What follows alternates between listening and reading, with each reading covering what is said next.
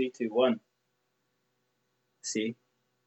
Yeah. And I press the record button. There you amazing. go. It's the start of something. Technology. Hello, and welcome to the first of hopefully either one or two of the We're Not Wizards podcast. I am my name's Richard, and I am joined by the wonderful, the fantastic, the man who would give you his last life potion if he ever had it. It's Colin. Yeah. Say hello, Colin. Hello, Colin. Say hello, Colin. Say hello, everybody out there as well. Hello, interwebs. And internet radio people. He doesn't really hate you all, but we'll get round to that. You'll find us. The reason that we're doing this is quite simply because there are quite simply not enough podcasts in the world, and there's quite simply also not enough podcasts about board games. An absolute serious threat. And on the other side of it, there is also certainly not enough podcasts done by two guys, especially Scottish people like us. So we hope you'll bear with us, or listen and hate us, or I don't know, just tell your friends, just anything you like.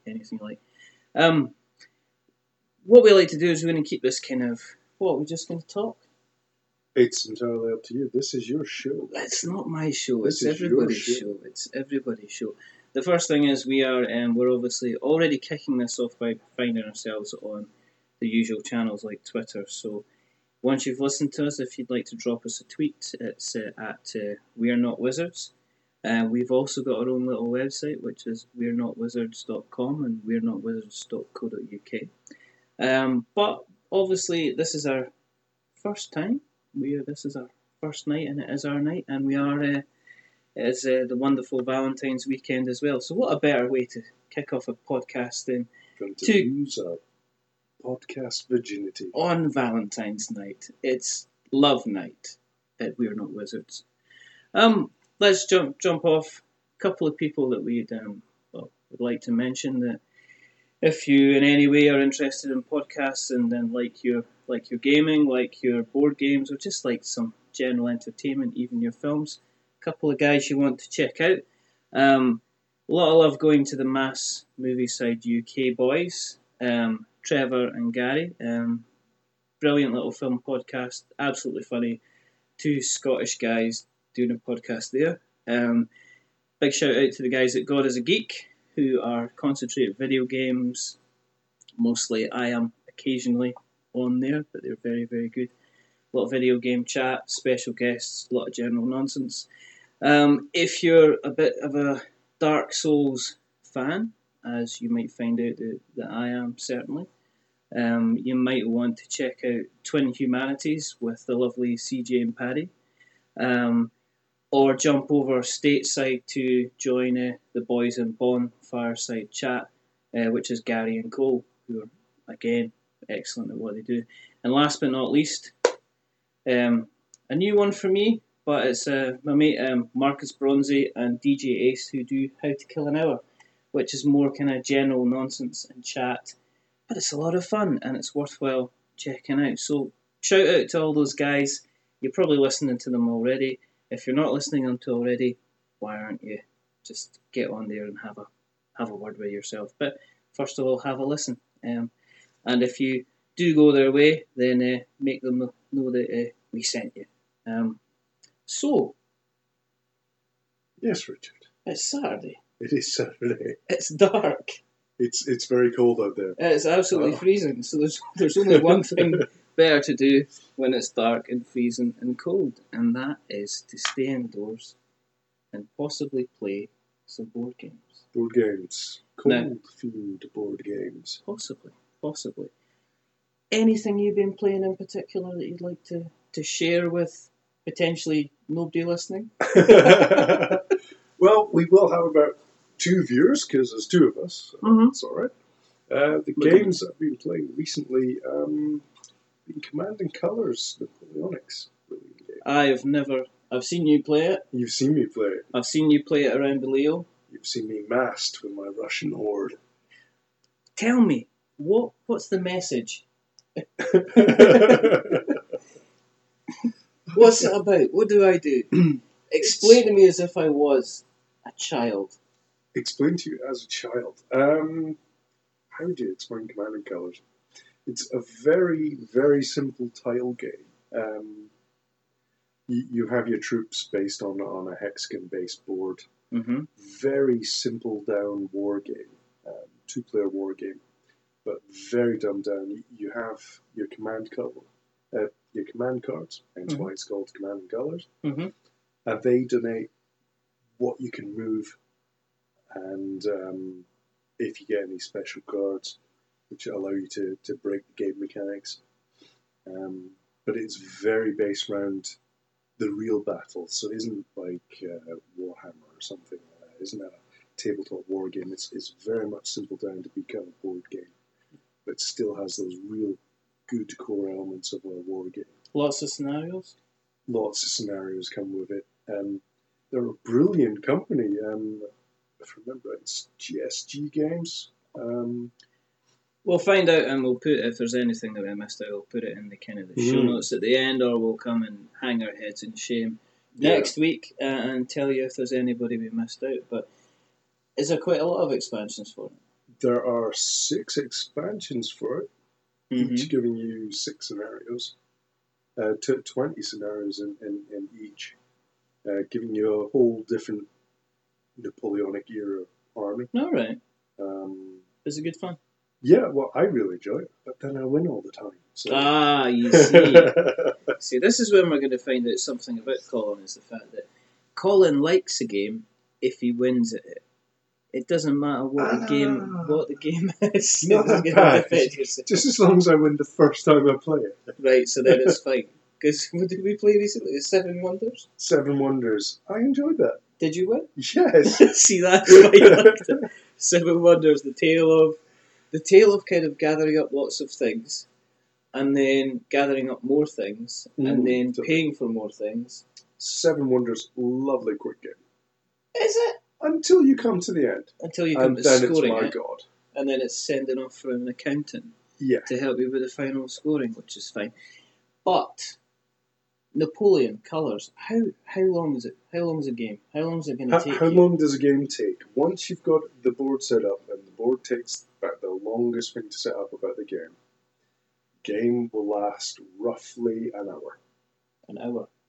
If you're having lots of AP like I do when I play one of these games.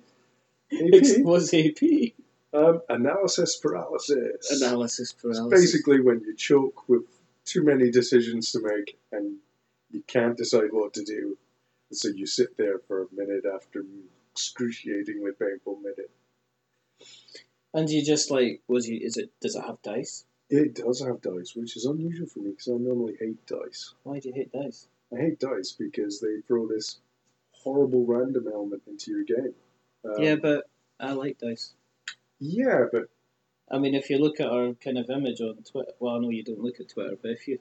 No, why would I look at Twitter? Well, our avatar's dice. Oh, good. So yes. rolling I love dice. Oh, that's good then. I love dice.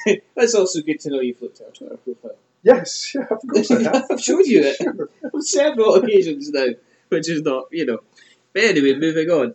How much does it go for? Not dice, obviously. No, the board game goes. Yeah. Command and Colors is £40 from any good retailer. That's not bad. It's not bad for what you get. Do you get a lot of game for your money? You get 20 scenarios in the base game. Yeah. So it's 20 hours of play. Yep. That's pretty Plus, only if you play those scenarios once. I suppose if you're playing that, you've got to learn. You've got to learn how to play the game, but because of the way it comes with, you draw the cards, and the cards give you your actions you're allowed to do. All right. There's that much variance in the deck. Yeah. That every single time you play a battle, it will play completely different for you because you won't have the same cards you had in the last battle. Oh, you won't have those same choices to make. You'll have completely different choices to make. That sounds good. And then you've got the whole dice. Dice. Nature's way of telling us chance exists. Yes. So, yeah, something else you've been playing? Or do you want me to say about something I've been playing? Do we take turns, or do you just want to ram it all in at once. Well, like any good gay couple, I think we should take turns.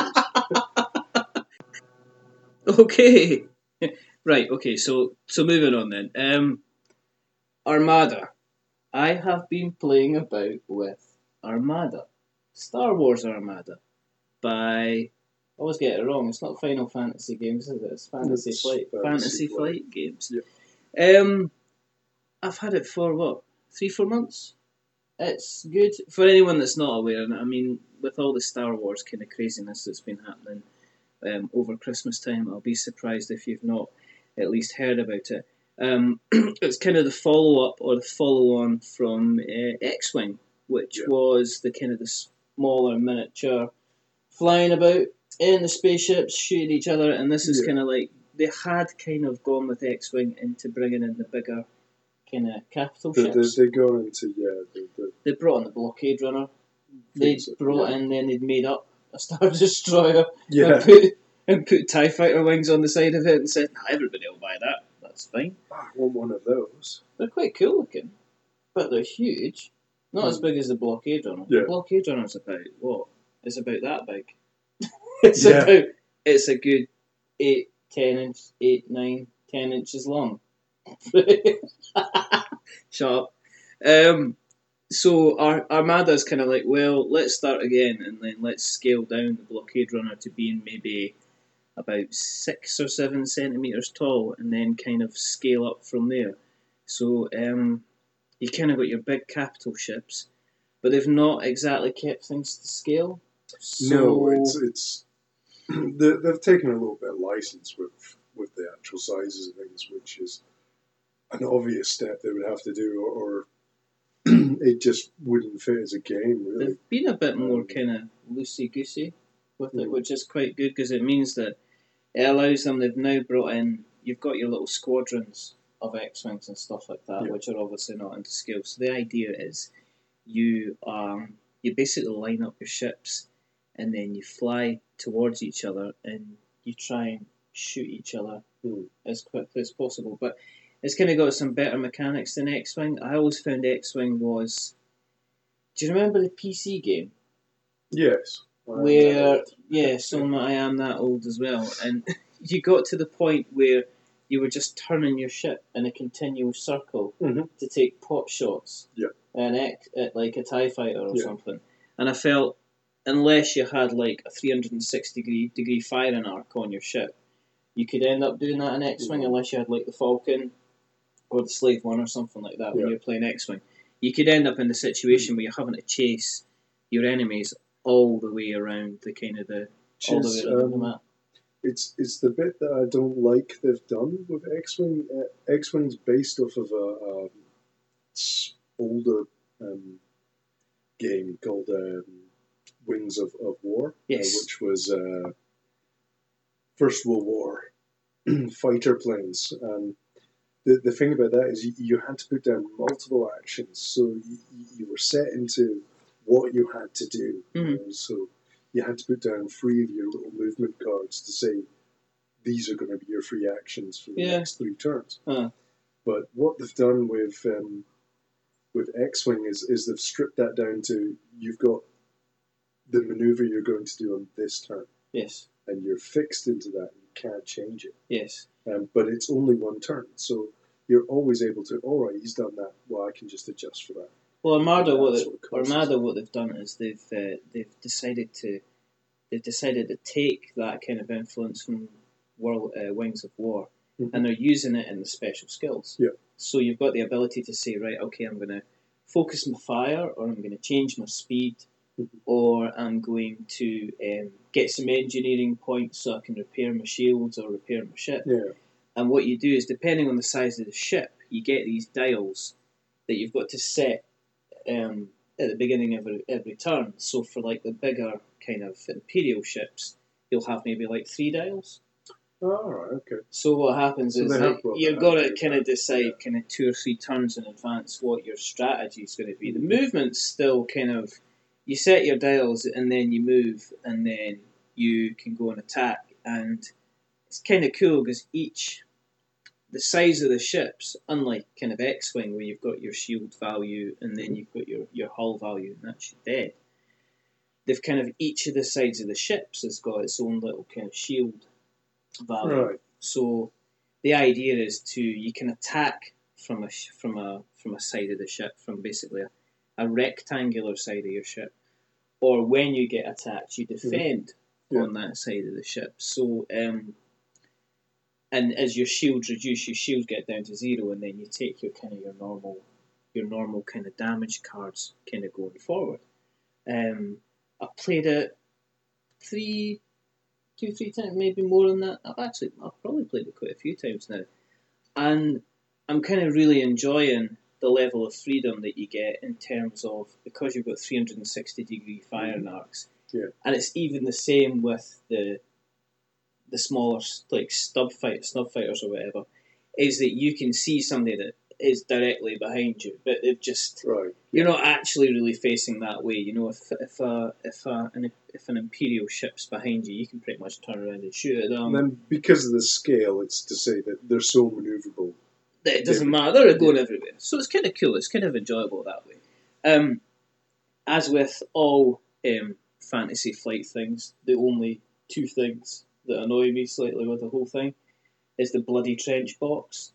they do. It's it's like, I know it's Star Wars, but the trench was for the Death Star or for the Force Awakens Starkiller base.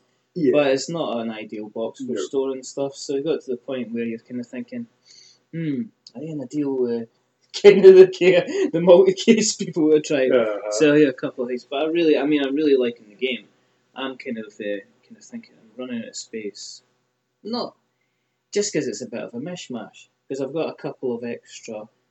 You can buy like little squadrons, but they're really, really generous with the expansions. Like on X-Wing, you get a ship. In Armada, you get a squadron. If you buy like the Rebel expansion, you get a little squadron of X-Wings, B-Wings, Y-Wings, and A-Wings. So you get like a good number of additional ships to it.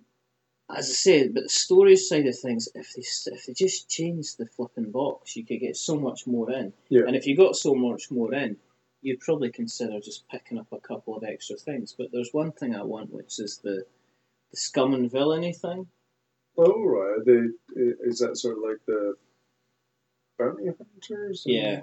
And the Falcon and the Slave One and Boss ship and everything like that. So they're kind of bringing them in, and obviously they're but they would just be telling you. I mean, they're not. I mean, they come on. You obviously only get one ship a stand, but they're obviously, again, they're not really horrifically to scale, but it's to allow you to kind of bring the Falcon in and stuff like that as well. So I've not looked at it. I've not seen anyone that played it, but I think what it has over X-Wing is that you've got enough ships there to not have to worry too much about expanding the base game, because it's an expensive little shite. Well, I was going to ask you about that.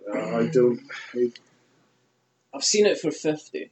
Yeah, just the base set. I've seen it for 50, but I know that people have don't get an awful lot of the base set, do you? You get an Imperial ship. You get 2 Rebel ships. You do get quite a lot of little smaller fighters.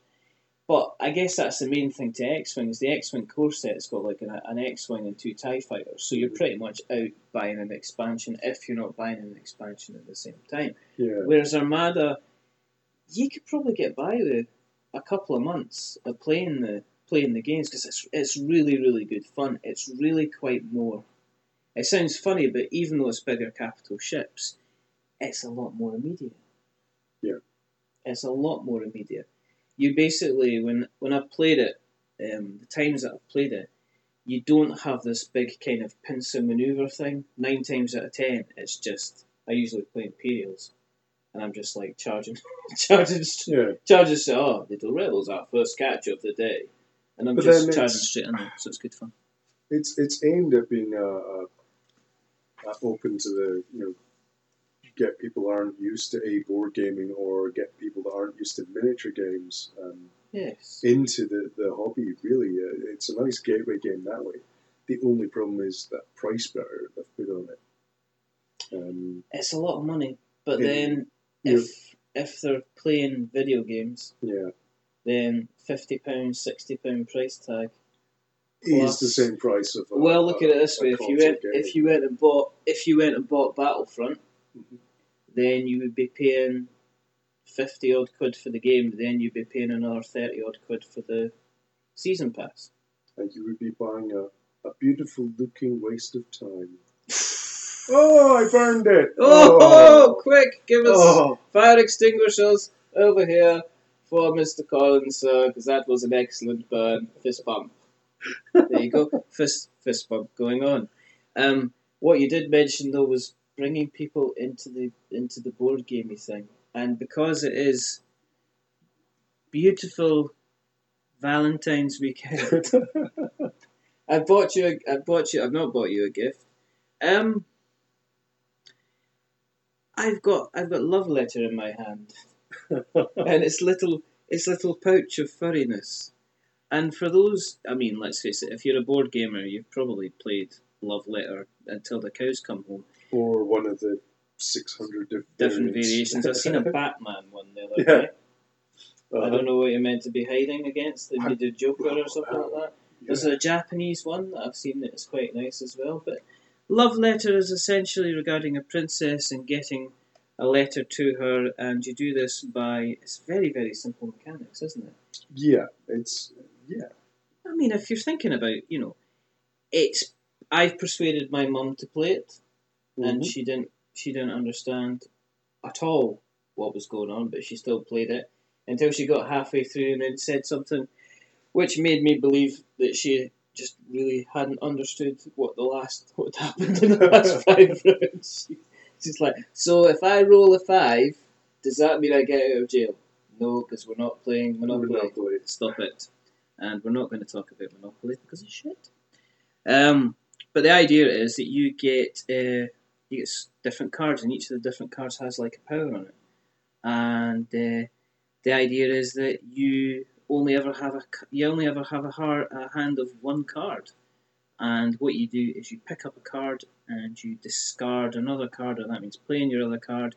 And when you play that other card, that gives you that power to do with as you see fit. So you've got like a handmade, which until your next turn ignore the effects of all the other cards, or you've got the guard, which allows you to choose another player and tell them and try and guess what they've got, and if you guess correctly then they get kicked out. And most importantly, you've got the princess, which if you discard the princess card at any time, you're out of the round. So the whole idea is you're basically a suitor, and everybody else is a suitor as well, and you're trying to make sure that everybody else gets rid of all their cards, and so you're left with cards at the end. And it is... Have you played Love Letter? Yeah, I've played several occasions.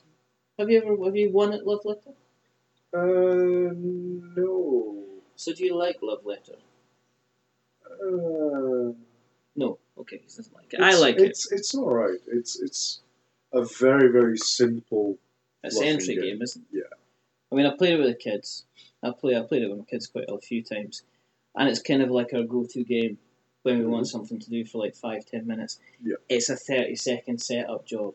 Yeah, it's also quite good fun as a little party game as well. Mm-hmm. It's quite good. You rack it out. Granny can play it. Your dad can play it. Your mum can play it. Your mum can't play it. No, she can't. We've just established she can't play it. She was confused by it. So, okay, so maybe your mum can play it, but definitely not my mum, my dear listener. But it's a little good fun game, and it's obviously, since it's Valentine's Day, I've not got it. It's not like I'm gonna here's my velveteen bag. Well, it's so silky smooth. It's got gold writing on it. Isn't it lovely? We'll put that to one side. So there you go. Anyway, moving on. We're going to cover everything at We're Not Wizards. But we'll not talk about being wizards because wizards are quite weak. Do you not like wizards? I don't like playing wizards in role-playing games because... Descent. Remember when we played Descent? We did play Descent. And I don't think anybody went away. We went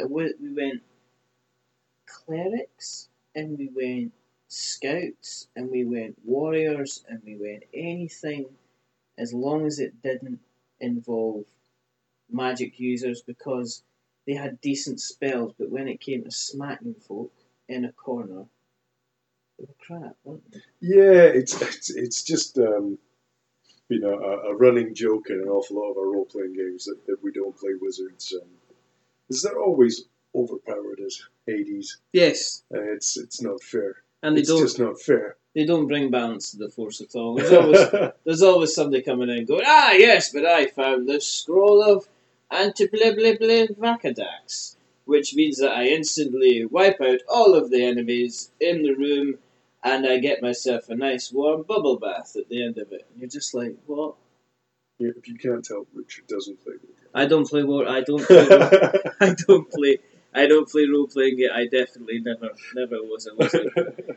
Yes, but the other thing was when I told the guys at work that I played board games, that's the thing that they were. They all said, "Oh, so are you playing the wizard tonight? Are you going up against the orcs? Are you doing this?" It's like, "No, I'm playing Power Grid tonight." "Oh, what's that about? Is there any magic in Power Grid?" Only the magic. Only the magic of power. The magic of economics and electricity. You ignorant shite. And yes, and Tristan, you are very much missed. Now he's left work. Oh, I killed him. He's fine. No, it's no. So that's where we do everything. We play card games. When it comes to role playing games or any games, wizards are just nothing. Leave it alone. Go away. But one of the things that you have been playing is a frosty old cold game. Speaking of it being cold outside, there's a segue. Yes. There's a segue. You finally brought... I gave you that wonderful entrance into the game, and you went off on this crazy Command and Colours tangent. I know. But it's cold outside, so what have you been playing? Well, we've played Dead of Winter. Yes, we have played Dead of Winter. And what is Dead of Winter? And Dead of Winter is, and what is it about? And well, where are my words? Well, looking at the side of the box, it is a Crossroads game. And Crossroads games are, Richard, what are they? Crossroads games are basically situations and scenarios among a group of people that will affect the gameplay in one way or another. Mm-hmm. The game is designed and produced by Plaid Hat Games and by a gentleman by the name of John Gilmore, who we like a lot. We like a lot of his work. And Dead of Winter is basically, here's a colony of survivors. They are struggling for food, they're struggling for medical supplies, they're potentially struggling with each other. And the idea is, and there's kind of zombies everywhere. So, but are the zombies aren't the focus. This isn't kind of zombie side or anything like that, is it? The focus is definitely protecting the people you have in the colony. Yes. The colony is just the encampment that your characters are hiding out in, depending on the mission. And then you can go out and about and try and go to, there's locations you can go to, schools and police stations and supermarkets, to basically try and get supplies. Basically, at the end of every round, the beginning of every round, rather, get it right.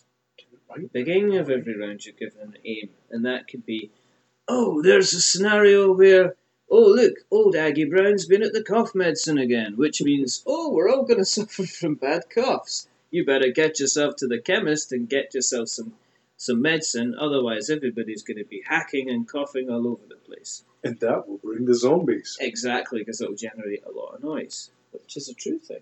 Yeah, because that does happen. And so... Well, you've got so much experience with zombies. It's stop it. Just let's not. Just leave it alone. And why? And just no. And the idea basically is that you are told to go and get some stuff, and you can visit the various places. There will be zombies attacking home base. There will also be potentially zombies in the places that you're visiting. But even things like moving between destinations, there's a potentiality for you to get bitten. And if you get bitten, then you can become a zombie. You just basically that particular character is dead, basically. Yeah, pretty much. Unless they have an ability that stops it. Exactly. Unless you're like the dog. Yeah. There is a dog in this game. You want to be the dog. You want to be the dog. The dog, he can't speak, but he's a dog, which means he can go wherever he wants to, so he gets my seal of approval. So you go to like the hospital, you'll pick up some medicine, you'll have to roll for what they call exposure, and then you can stay there, and you can search stuff. And if you search for more stuff, then you create noise. Which can attract the zombies. Well, the zombies are going to come and kick your butt. Or eat you. Probably not kick your butt. The legs would fall off. Would the legs fall off? I don't think they'd be interested in that. Is there a kick attack on a zombie? Would they just bite?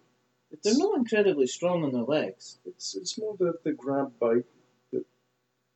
Well, I'm going on my great. I'm going on my great experience of zombie films that I've never actually seen a kicking zombie. Quick, here comes the kicking. Oh my god! There you go. There's a whole new genre. Beware of the kicking zombies. The kicking zombies. Oh my god! 28 Days Later, fast zombies. That zombies, was terrifying enough. Fast kicking zombies. Now we've got kicking zombies. Kicking the hell out of humanity, and then before they eat their brains. There's going to be a whole scene just zombie kicking a guy in the head and under the chin. And then his brain flies out at the top of his head, and he catches it like and goes, and just eats it. I think that's that's something that has to happen in Dead of. You can make it happen in Dead of Winter, because this is the other thing is that the social structure in there is quite interesting, because it's almost like you're fighting against the elements. It's a cooperative game, but you've also got the chance for somebody to be a traitor. So if you're told you have to get, say, 5 medicine for a certain thing to be successful, then everybody goes away and they've got the chance to play things into a pile. But you don't play them kind of face up, you play them face down. So if you decide you want to be a bit of a nasty person, if you've been assigned like the traitor card, then you can decide, I don't want this to win, I don't want this to happen. So you can play like food instead, and that means that they lose the round as well. Yeah. And we've never actually played the game with a traitor. No. We've played it, and we've not played it with the next thing, which is putting people into exile. Mm.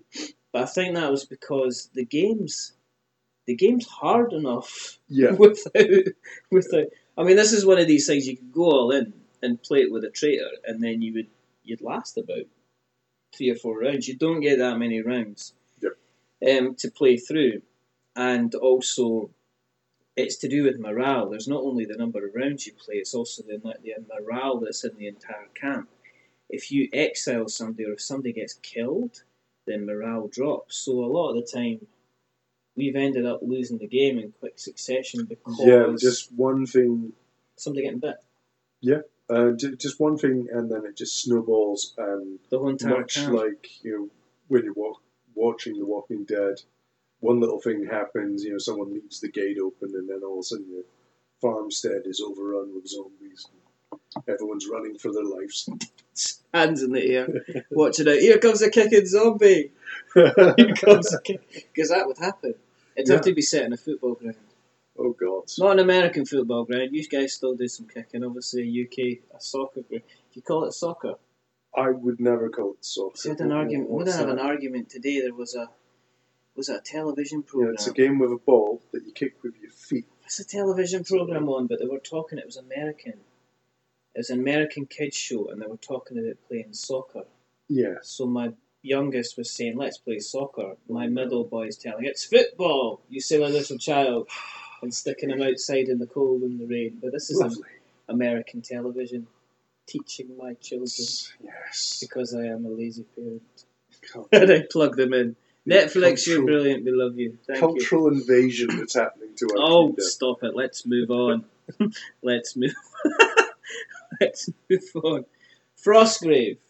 Yes. Tell me about Frostgrave. Let's keeping with the cold. We don't even have to segue that. We have to say, tell you what, listener, keep your jacket and your gloves on because Dead of Winter may be cold and it's wonderful and it's brilliant. And I've heard there's an expansion coming out for Dead of Winter.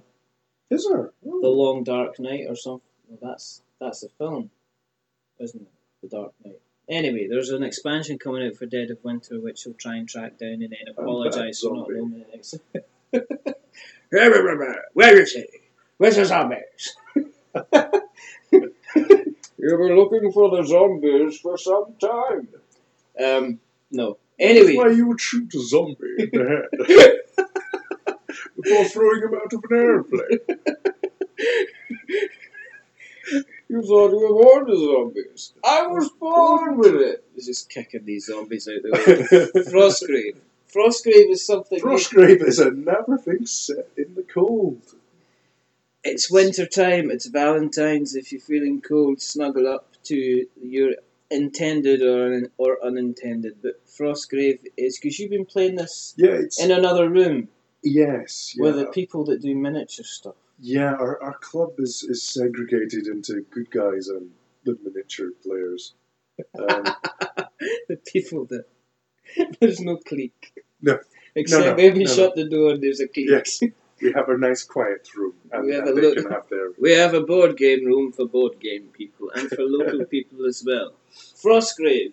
Yes. Tell me. It's a miniatures game, which is horrifying me because I have a love-hate relationship with them. Why?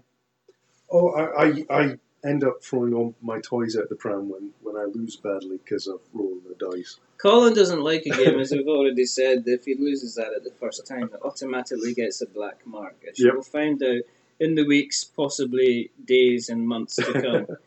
Anyway, Frostgrave. Yes, yeah. It's a small skirmish-based miniature game. We don't know, audience, what do you like, how involved in the whole world of board gaming and miniatures you are, so I'll explain it probably too much, because I over-explain everything when I explain things. It's a miniatures game, which is based around small skirmish units. A bit like Mortime, you control a wizard. I know we're not We don't wizards. like wizards. I don't play a wizard in it. I play a chronomancer, so that's fine. Is that a time person? Yes, yeah. He controls time. Yeah. He's like, we're going to battle. We're going to battle in 5 minutes. No, I'm having a cup of tea.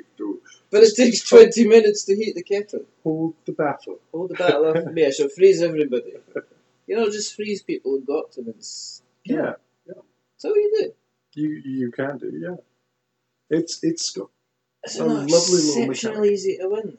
No, because your opponents, their wizards have their abilities as well. So you have your wizard.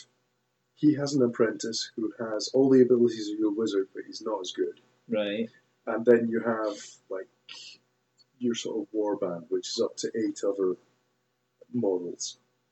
And you're basically running into this ruined city, trying to grab as much treasure as you can before the end of the scenario.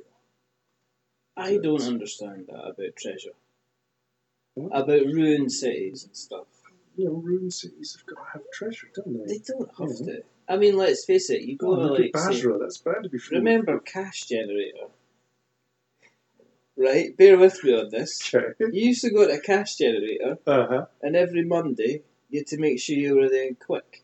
Because what they did is they gathered up everything that they got over the weekends, and all the good stuff went out on a Monday. I mean, I was talking video games. They used to sell... This is back in the day before kind of like eBay and stuff like that, when they used to and Cash Generator weren't really switched on, so they used to stick out copies of Dreamcast games and stuff like that. They'd obviously check. They had to say, well, we've got to give it 3 days until the police turn up and go, oh, those have been nicked from somewhere. But you used to put them out on a Monday, and then you'd go and you'd go, oh, Shenmue 2 on the Dreamcast, I'll have that for $5. Nice. And that's now they've caught up. So this is what I don't understand about Ruins. Because basically all the good stuff in Cash Generator was cleaned out by Tuesday morning at the latest. Yeah, well, just imagine your wizard isn't a wizard, he's actually just a jakey. And he is desperate for his fix. He will sniff out anything, all the copper. He's gone in there for the copper in the walls, man. I don't understand anyone that would go, oh, where should we put this valuable item? There's a chest over there that's open. Yes, let's stick it in there because nobody's going to go looking for it in that. They're just the whole Dungeons and Dragons lot need to learn where to stick their treasure. You know what I mean? Oh, let's put it in the chest. Oh, not kind of, I don't know, just hide it somewhere else. Hide it in, I would stick it in a barrel. Well, because everybody just goes around destroying them and they don't pay them any money. Oh, there's a barrel, that doesn't mean anything. Oh, look, there's a treasure chest, I'll open that. Barrels, they just leave them alone. Barrels are potentially ways to hide stuff. Potentially. Yeah. Anyway. They are known for holding things. Like whiskey and stuff. Frostgrave. Yes, yeah, small miniature game. Skirmishing, 8 groups, 8 guys. Well, you have your 10 miniatures on each side, which is a nice size. It makes it really small, compact, and fast playing game. Mm-hmm. Then, because you have 10 different types of wizards. All right. And then they have the choice of, I think it's 12 spells. All right. So you make your wizard from a combination of the type of wizard you've gone for. Right. And then the sort of aligned schools with that wizard. So each wizard is completely different. So you don't know the abilities that your opponent's going to pick before you start playing the game. Which gives it that lovely random element with replayability. Do you end up then spending, is there a long setup time? Because one of the things I've noticed with the RPG guys is they seem to spend 6 weeks rolling. Well, it's not a role-playing game. Right. So you have your base stats for everything. You're just picking the spells. All right, that's okay. The only so is it quite a quick setup then? Yes and no. It depends. If you're just having a one-off skirmish game... Yes. There's nothing like a good skirmish. Then maybe 20 minutes, half an hour to pick your wizard. Yeah. But if you're doing what we're doing at the club, running a campaign, then you want to put more thought into it. So I probably spent about 40 minutes making my guy. I suppose that's not bad. Or my little squad. That's not bad. Because that is a pain. That can be. That is the only downside to Dead of Winter. Was the setup time. For the first time we set it up, took it's not been the longest game we've had to learn. Rex. No, I would say Arkham Horror took us a day to work out how to play. Just that was a horror. I've read it and folk think it's amazing. It's a good game. A day. Won. There you go. See? It's a good game because Colin won. So there you go. Arkham Horror. Fantastic. You might want to play something like Eldritch Sign because it's streamlined it down a bit more. Yeah. Are you continuing with your campaign in Frostgrave? Yes. Will you let us know how you're getting on in Frostgrave? I will let you know how. If you like hearing about Colin's Frostgrave kind of adventures and you want to congratulate him or offer him tactical help or just find out a bit more about the game, obviously tweet us. We're not that's amazing. I'm getting a tweet just now. Was it? No. Okay. Because we're just recording it. It's not like it's going out live.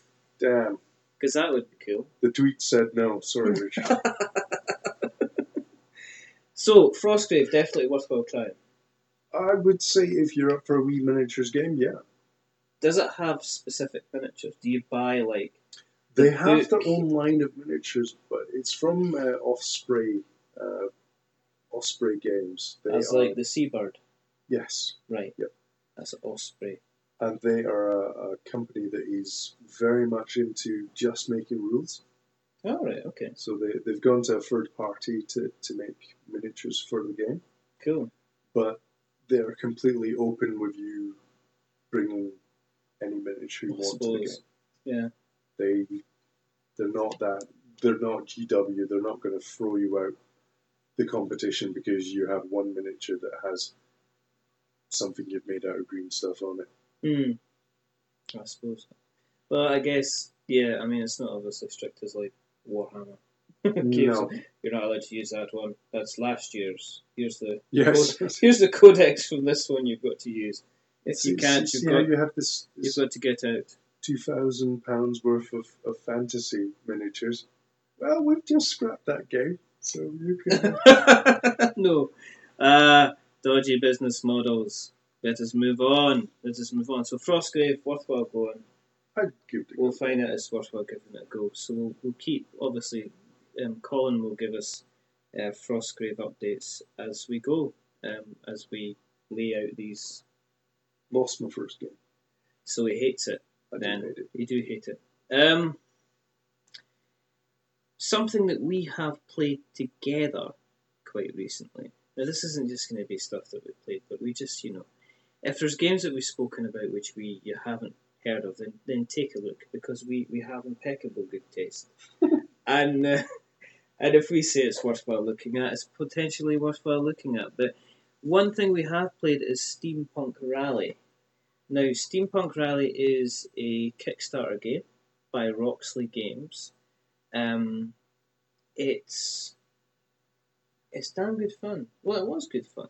And it's basically about what would happen is if you got all of the famous inventors that like Tesla and Marie. Well, she's a scientist. Marie Curie, Thomas Edison, Alexander Graham Bell. If you got them involved in a race where they were to build a machine to transport themselves and win the race as quickly as possible. As I say, it was a Kickstarter. The artwork on it is, what would you say the artwork's like? It's cartoony, but it's nice. It's good. Yeah. It's nice. It's a card and dice game. You've got lots and lots of little kind of. So that's weird, because I would have called it how do you describe that? Card draw game, really. Yeah, I guess. It's almost like that. It's kind of like. Is it kind of like? It's kind of like Seven Wonders. Yeah, horizontal deck building. Yeah, basically, where your deck's laid out before you, and then the second part. Well, because you're picking the card that you want to play, and then you're passing those cards on to the next person. The person to either side of you. And then there's a second stage where you're basically creating dice. There's three different types of dice. There's blue, red, and yellow dice, and each of them represent either electricity, fire, or steam. Yeah. And you can place your dice on your machine, depending where you place what type of machine part it is. Yeah. It's either going to give you speed, it's going to give you shields to protect your vehicle, or it's going to give you the ability to produce different coloured dice or bonuses, or cogs. We played it. Was it 7? It was an 8-player. Was it 8? I'm sure it was 8. Because it's one of these games that it takes up a lot of space, because obviously everybody needs a bit of space to lay down their cards, and it can get a bit frantic as well, because you're building up machines as you go. You can end up getting kind of like, was it chain reactions and stuff? Yeah, one thing triggers the other thing. Yeah. Generates you 5 more dice, which triggers another thing, which moves you on full speed. And the other side, you've also got special cards that you can play, and the special cards can basically have a laser that shoots the first 2 people in front of you and causes them to lose both machine parts. Which was a mistake, because in the next couple of rounds, that person then came back and obliterated your machine and pushed you back to last place, which you'll not be doing that again, will you?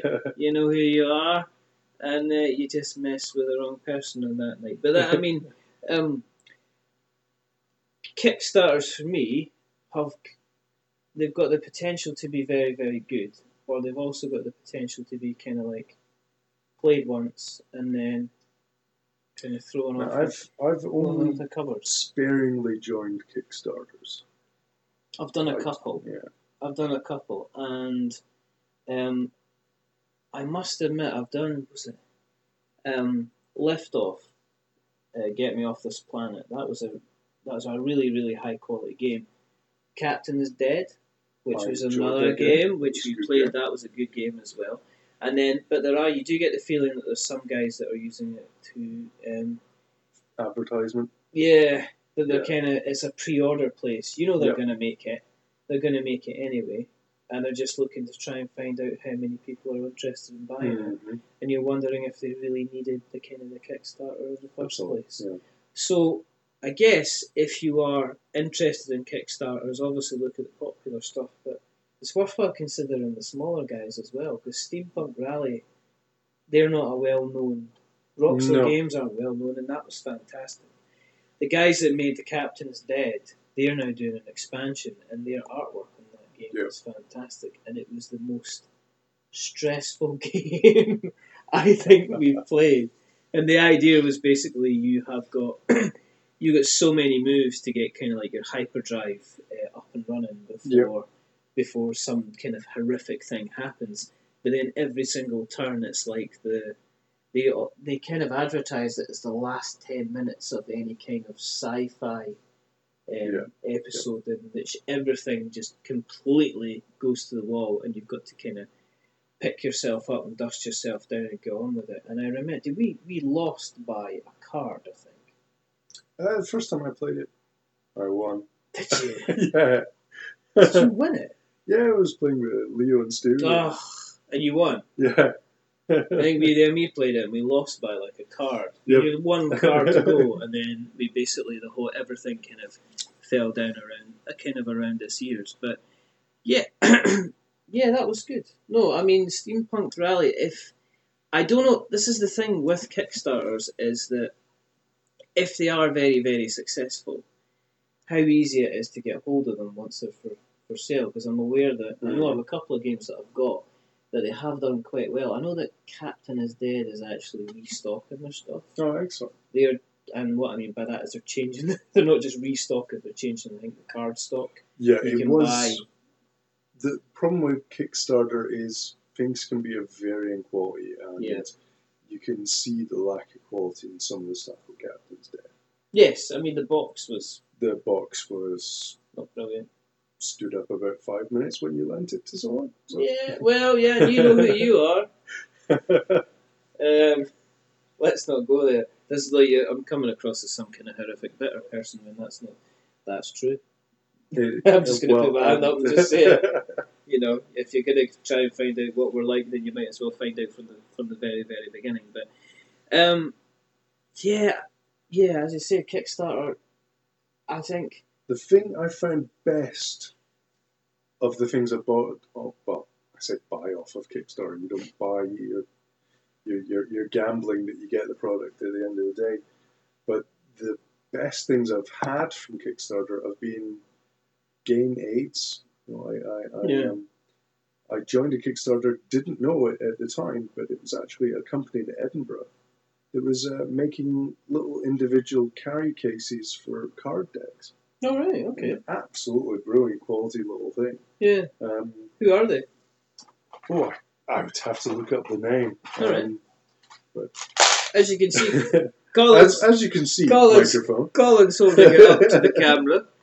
It is kind of silver. It is like, do you know what it's like? If you imagine like a little roadie box from a rock concert, it's one of those metallic things where they probably keep the booze, the drugs, and their little red Smarties. Yep. Kind of all in one place. So it's like one of those, but it's really quite nice. It's got dice in it. Yeah. Or die in it. Dice or die. You just said you're not like die. I do. It's just totally just getting discovered and telling lies anyway. You don't control me. I possibly don't. So I don't think I've backed anything for a while. I think the only disappointment I've had is I've had one, and I'm not going to talk about it on here, but I'm just going to say, if you reach your target and you smash your target, and you realise that you're providing double the content that you thought you were going to do, go and have a look at the flipping box that you're sending the stuff. cut a long story short, very, very highly funded Kickstarter that ended up opening up a whole pile of stretch goals, and they decided to stay with the design of the box that they decided, which was a really nice design box, but it was there was just simply not enough space at all to put all the extra stuff that you have, to the point that I'm having to wait for another storage solution, so I'm going to have to get that separately.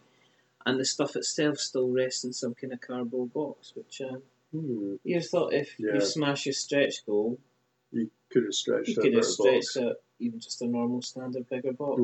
Without a trench, Fantasy Flight, no trench. Well, I have the last time I joined a Kickstarter, and it's a little dexterity game called Push It from pushitgame.com. We played that. Because I love dexterity games. We played Catacombs, didn't we? Yes. Oh, I love Catacombs. We have to play that again. We need to play that lots. Catacombs is fantastic. Yeah. It is. It was good fun. In fact, I think I was kind of tweeting about it when we were playing it. Mm-hmm. It's just Dungeons and Dragons without it being a pain in the butt. If you've ever played Descent and you've spent a whole night playing one mission, you can play the entire game of Catacombs, the entire dungeon crawl, in the exact same time. Descent. We tried that, didn't we? We enjoyed it. We had a lot of fun with it. But you were the dungeon master. I think it was just rolling it out again and again and again and again. Yeah. It's getting people. The problem we have is everyone works. Yes. And it's getting free time to get everyone together to play it. As with everybody. We're lucky because we have a kind of like we've got a dedicated club that everybody can meet up, and there's obviously times outside that where it happens as well, which is good because some of these games are asking for a long time investment, which is sometimes good and sometimes not so good. Sometimes you want that whole 4-hour brain drain. Yeah. And sometimes you just want a quick 15-minute blast. Yes. There's nothing like a good 15-minute blast. Hey! Love letter. That's a 15-minute blast right there. Right. What's going to happen over the next... I don't know. First of all, if you're listening to this, thanks for listening to it so far. This is our first time doing a podcast. Yes. It's been quite enjoyable. Mm. We're planning, obviously this is where we say, we're planning mega things. We have got potentially a couple of guests for the show.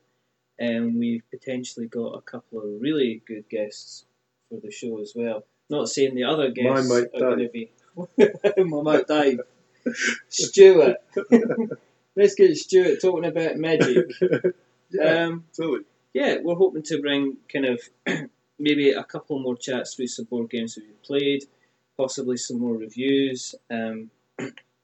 Again, if you'd like to get involved, we would love you to, if you have listened to this and enjoyed it, we're going to try and put this on iTunes, and hopefully we can get some likes, some shares, and some ratings.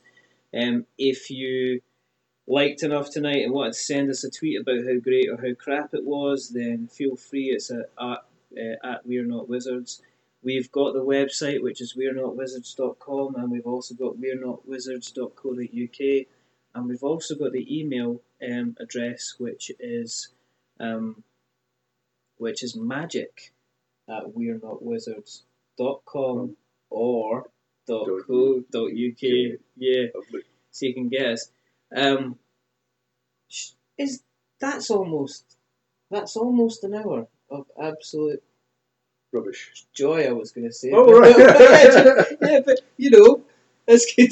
It's good to know. Glass is half... Where is your glass? Oh, it is half full. Yep. Oh, I thought it was half empty. But again, we shall be back. I don't know why I'm saying a lot, because we managed not to do that through the entire podcast so far.